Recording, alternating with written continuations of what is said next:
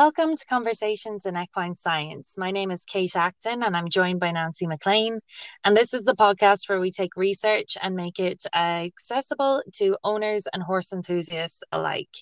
Please remember with each topic we discuss that you should always seek professional advice before implementing any strategies. Today, we are looking at a chapter in a book that's called Security in Connection and Co-Regulation. And this chapter is focusing on safeguarding the horse from traumatic reenactments in equisoma. So, equisoma is the integration of somatic experiencing, polyvagal theory, attachment theory, and trauma-informed principles into equine-assisted trauma recovery. So using horses to then assist people that have experienced traumas. And this was a really interesting paper to delve into because Nancy and I have some limited experience with horses used as in therapeutic riding settings. And this really kind of opened our eyes to, really the effects, not only on the horse, because it is our job to safeguard the horse when we're using them in these therapies, but also the effect the horse and their behavior can have on that person that has experienced trauma. Just from like the beginning of the paper, one of the things I really liked is, we all know, all of us that have been around horses and know horses know that they have that personality, but it said that horses have personality, nervous system, attachment styles, needs, opinions, preferences, and life histories, and they're subjects within their own lives. And I just love that it said opinions because that is going to be my new favorite word for my mare. She is definitely opinionated. All those mares Yeah. are. Well, and I thought it was really unique that they talked about how horses can experience a dysregulation in the presence of a person experiencing emotional distress or physiological activation, and they actually choose to move away from the source of discomfort if they're allowed to do so. So I think, Kate, you were kind of talking about it earlier with me about it was the horse giving consent to being exposed to that person. And that is a way of looking at the horse therapy that I had never looked at it before. I think that's what really opened my eyes in this paper, where, they did kind of touch on consent and how, the horse has to really want you to pet them. And I think it opened up, like, just really expanded my thinking on the whole topic because there's not only the fact that the horse needs to allow this person to be around them and to touch them to create a proper bond. If you're forcing people that have these traumas onto the horse, you may make that horse enter that state of learned helplessness where they're just going to allow themselves to be petted or allow themselves to interact because they feel like they can't escape it. And it said in this paper that it's so important to look at that through the eyes of someone who's experienced trauma and know that you are then showing that person who's experienced trauma that this animal's needs and this animal's preferences don't matter, and we can make it do what we need it to do. And that could have been something that they've been abused through, so they've been made do things that they weren't comfortable with. And then you're damaging not only the horse's ability to work within these dynamics, but also that person. You're damaging their trust, and they're not going to trust a trainer that's forcing a horse to interact as well. Mm-hmm. And they had different scenarios. And the one woman I really felt for because she had been a victim of grief and she had experienced traumatic loss in her life. And so they sent her in to kind of interact with this horse, and the horse kept walking away from her. And in essence, I think her internal energy, so to speak, was almost pushing that horse away. Well, she took it as if the horse was rejecting her, like other people had rejected her or left her, or just kind of, she had very low self esteem. And I think what's so important about exposing both horse and patient in that scenario would be to have a medical person there that is a psychoanalyst or a psychiatrist that can help work the woman through her feelings so she doesn't always make it about her and what she's feeling, but about what she's conveying to that horse.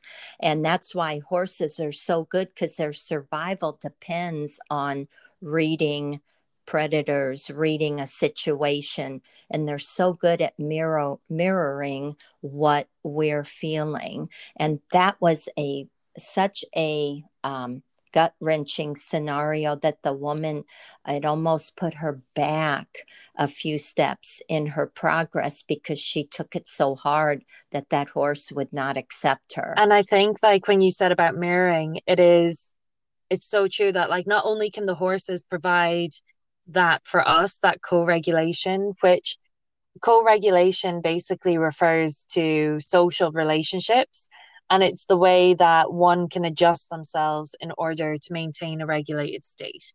So, we've talked before about having the right mindset when you're horse riding, and that really is, in my opinion, 80 to 90% of the battle is, if you have a horse that refuses jumps, in your mind, you need to have pictured that you have cleared it for them to clear it.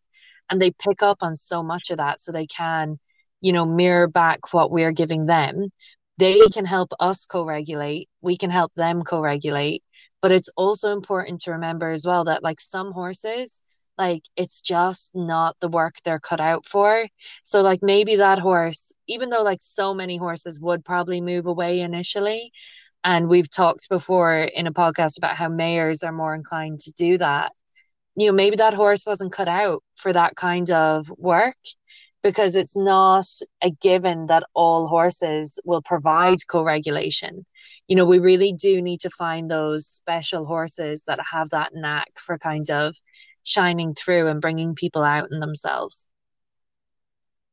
Yeah, and some of these therapy scenarios, I felt like they would benefit from helping the patients learn basic horse behavior.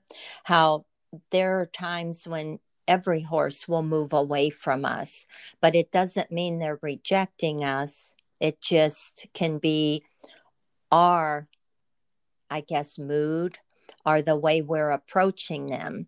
So I think it also is great to teach people that you can be empathetic on what another living thing is feeling or what their actions are, and try and interpret that, and not always be the dominant person, but to try and work within, their bubble on that particular day. And I wondered as well, maybe it's just, how you go about it. Because in that scenario, I believe the woman was she out in the fields with the horses for that one? Or maybe that was one of the other scenarios. But I just thought it didn't really seem like the best setup to go out into a whole field of horses and try and approach all of them and see which one lets you approach it. Or, in one scenario, they ended up choosing this horse, but the horse kept walking away from them, and they just kept following and following. And then the person who had the trauma felt like the horse had been worn down, and that's why it gave in, not that, it was a true kind of connection they had made. Yeah, she was going towards the group, and then she was devastated when, the one horse that she had singled out would have nothing to do with her. But that's where a little behavior might have helped her because, of course, that horse is going to want to go with the herd. And especially if they sense there's certain emotional state of the person, you know, trying to catch them. So I think sometimes a little analysis from the facilitators would help out to kind of um, help a person navigate when they do feel that rejection, maybe to turn that around, to shine the light more on why the horse may be walking away than it being something, you know, that you're Yeah. missing or that it's a rejection of you. And I'm not by any means a psychoanalyst, but and I've, you know, I have one little pony. At one point she wouldn't, you know, she would always walk away, but I just had to gain her trust that, you know, and let her enjoy what we do together, whether it's driving or riding. And usually when I walk in the field, she comes up to me. And of course, I do give her a little treat, a reward, a rub on her withers or whatever for doing that. But I think at times with these horses, you have to establish a relationship with them. You just can't go up to them cold turkey and expect for them to totally trust That's why I you. was thinking it'd be great to chat to a behaviorist on one of these episodes because I thought then, what if you went, instead of having the horses in a field, you do evaluate your horses. You choose what horses are going to be used therapeutically, what ones are more inclined to it, and then put one in a loose ring. And you and the person enter the ring, but don't approach the horse. You just wait because horses are naturally curious. And if you give them their space and you're there just, just relaxed as much as you can be in that situation, Mhm. and they come over and then you just give them a treat and you don't really ask for anything from them. You might not necessarily halter them that day. It's kind of like setting the expectations lower. And I think too, it can be hard Yeah. because, someone who's been through trauma and is really, they're looking for help and they're looking for you to help them learn to heal. And they come to a scenario where they're told, animals are incredible healers. And they might have heard testimonies that, oh, you won't believe what these horses can do. And then they get there and it's so underwhelming because the horse won't look at them, and it's that first day, like they have to build that connection. Yep, I think that's important is for people to have a good foundation first and lower those expectations. And then also for the facilitator to pick the right horse for that person. And then if they could just learn a little horse behavior, like I was always taught, you don't go out in the field to catch a horse and be looking at that horse with hard eyes or approaching them straight on um, in a working walk, if you will, that you kind of come up at a 45-degree angle, have soft eyes. Everything matters like that until they get to know you. And it would be the equivalent of running out in a pasture of strange horses and chasing them. I mean, running after them. I don't think there's too many that are going to just stay in one place But and I look think at like you, that's so you know? true what you just said, Nancy, about you don't walk out there looking them in the eye. And I think that's something we Yeah. overlook so much as humans. Like having a dog at the moment she's a rescue. I'm very nervous, very, very nervous of people, but she's a loving nature. When we're out on a walk, if someone stares at her, she barks at them because it makes her uncomfortable. And I always feel bad saying to people, don't look at her, like don't make eye contact, don't look at her, because I feel like I'm kind of being rude. But I mean, with any animal or with any human, if you were walking down the street and a stranger is walking right at you, staring at you, like, would you not feel really uneasy and think, oh my God, what is this person going to do? And I think people forget that they're not machines, they're prey animals, and their survival depends on reading people and, you know, being somewhat flighty or fearful. And moving away. So I always thought just maybe teaching basics and reading this research, I felt like so much could have been alleviated from these patients blaming themselves if they would have a little knowledge of horse behavior, and that it's not them, it was maybe their internal emotions as well as their walk, how hard their eyes were, because we all know with horses you use hard eyes, soft eyes. Even with Centered Riding by Sally Swift, she talks so much about posture and eyes, whether it's staring or just, those soft eyes of not really staring, but just being aware of where the horse is. And I use those things a lot in riding, but I think unconsciously I use them when I walk out in the pasture to get a horse. And just to point out, this paper uses the scenarios to explain, how you safeguard the horse. So it's not that, this paper set up those scenarios in that way. They're saying, why those scenarios didn't work out. But one that was really, I'm not even sure what's the right word to use for it. I think amazing, but not in the positive, incredible sense, was where they had the people who'd suffered trauma go into the stalls with the horses, and then they locked the stall doors. That made my heart beat increase just reading that, because even myself, I've been around thoroughbreds almost 25 years, and I don't go in and lock a stall with a horse that I Yeah. don't know.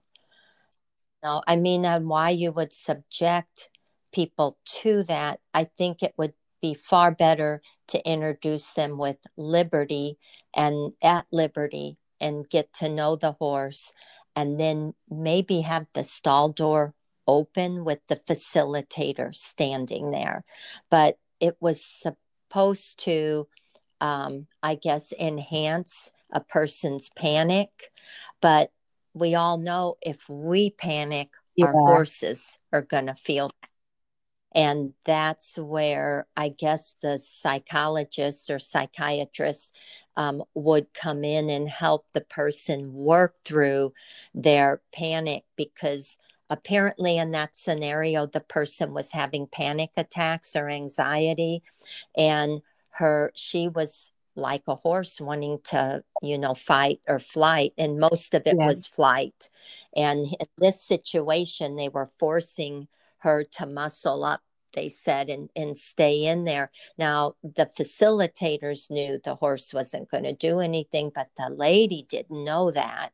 So I felt like, maybe that's not the best way. But once again, I'm not in that industry. But for me, being a horse person, I would kind of advocate leave the stall door open and let the woman just start a relationship with that horse before you lock her in there with the I thought the horse. same thing because, and I don't, again, I'm not in that field either. I don't know the psychology behind it, but I know there's this study and there's this tool that you can use called the resilience donut. And it was developed in Australia, but it's how to build resilience in people and help people cope and deal with adversity and with loss and things like that. But when I read up on that, it said, and I thought it was so interesting, you don't ever have to have experienced adversity in your life to be resilient. There are tools you can create that help you become resilient. And when I read that part where it was like, forcing that situation, I thought to myself, is it necessary to elicit the panic to learn how to overcome it? So I just thought that was interesting. Maybe there are ways that you can build tools and you don't have to actually put yourself in that situation. And also, it seems like there were a number of people there with horses. It wasn't that one lady had the panic attacks, but to me as well, that felt kind of overwhelming because I thought if I was going to some kind of therapy like that, I think like I would really want it to be one on one. Mm-hmm. Yeah, I feel the same way. I think you're right. I think I just felt like that was almost taking one giant leap rather than breaking that scenario down into Yeah. smaller steps. And remember Kate Fenner, the horse trainer from Australia, she always talks about when you reach a problem area with your horse, there's probably a Hmm. communication gap. And so break it down into smaller steps and work your way to somewhat bridge into the response that you want. And that really does work. If you're having an issue riding or training a horse and the horse just isn't getting it, it's probably missing something. And when you break it down into smaller steps, you're able to find that missing And piece. the paper just had a nice little short conclusion that I thought I would tag on at the end. It said, in short, horses are not a cure-all, and it is in both the client and the horse's best interest to be mindful of this fact when thoughtfully considering adding equine-assisted interventions to a treatment plan. So just remember, not all horses are cut out for it. It might not actually be in that person's best interest. A different type of therapy may suit them better. But it was just so fascinating to see the intricacies between what the horse and what the human experienced during this therapy. Yeah, and I think that's so true that not everyone is cut out to want to be around horses. Those of us that are, you can't argue with the fact that when you're in a barn, when you're around these animals, you can feel more relaxed. You do your best thinking, your anxiety levels are down. I think my blood pressure probably goes down working with them.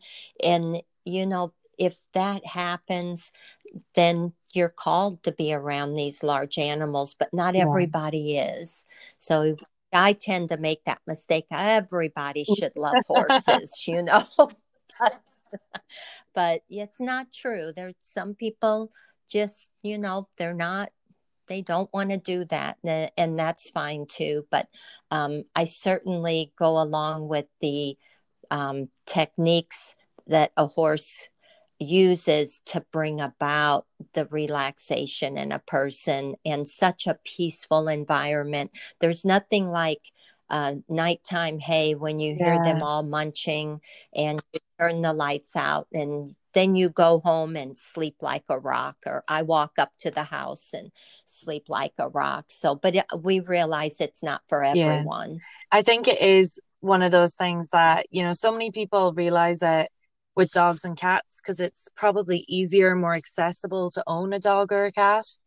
And people that are first time owners are like, it's amazing, the love they bring and the fulfillment. And I mean, it's hard sometimes to put into words that what a horse can bring, like the amount of just love you can feel from them, the personality, the cheekiness, which, always ends up being my favorite, even though it's the hardest part to have to deal with. Yeah, and I will add that this was an open source article. So I'll put a link on the homepage. And then also the references. I did check out the second reference listed was the effects equine facilitated learning can have on heart rate variability, immune function, and self esteem in older adults, and particularly dementia patients.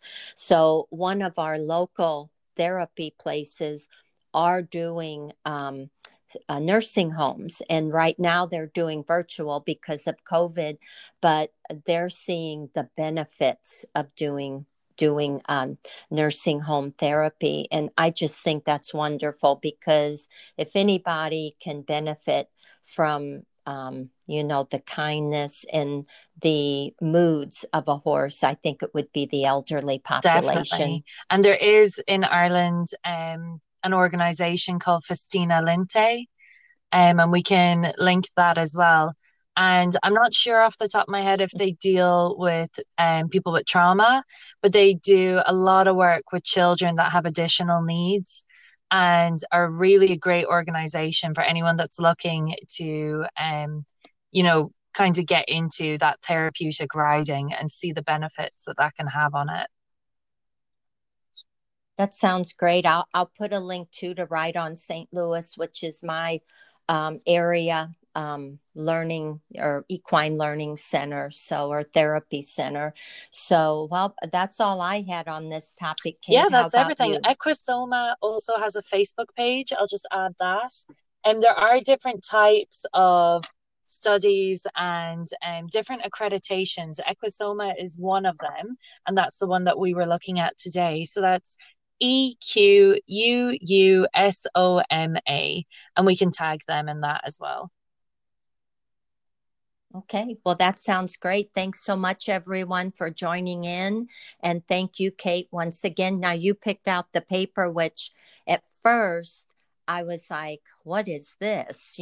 But I will say I really enjoyed it and it was eye opening on some of these And it was just by scenarios. chance that I came across it. It's not, you know, I probably get a bit stagnant in what I normally search for on Google Scholar.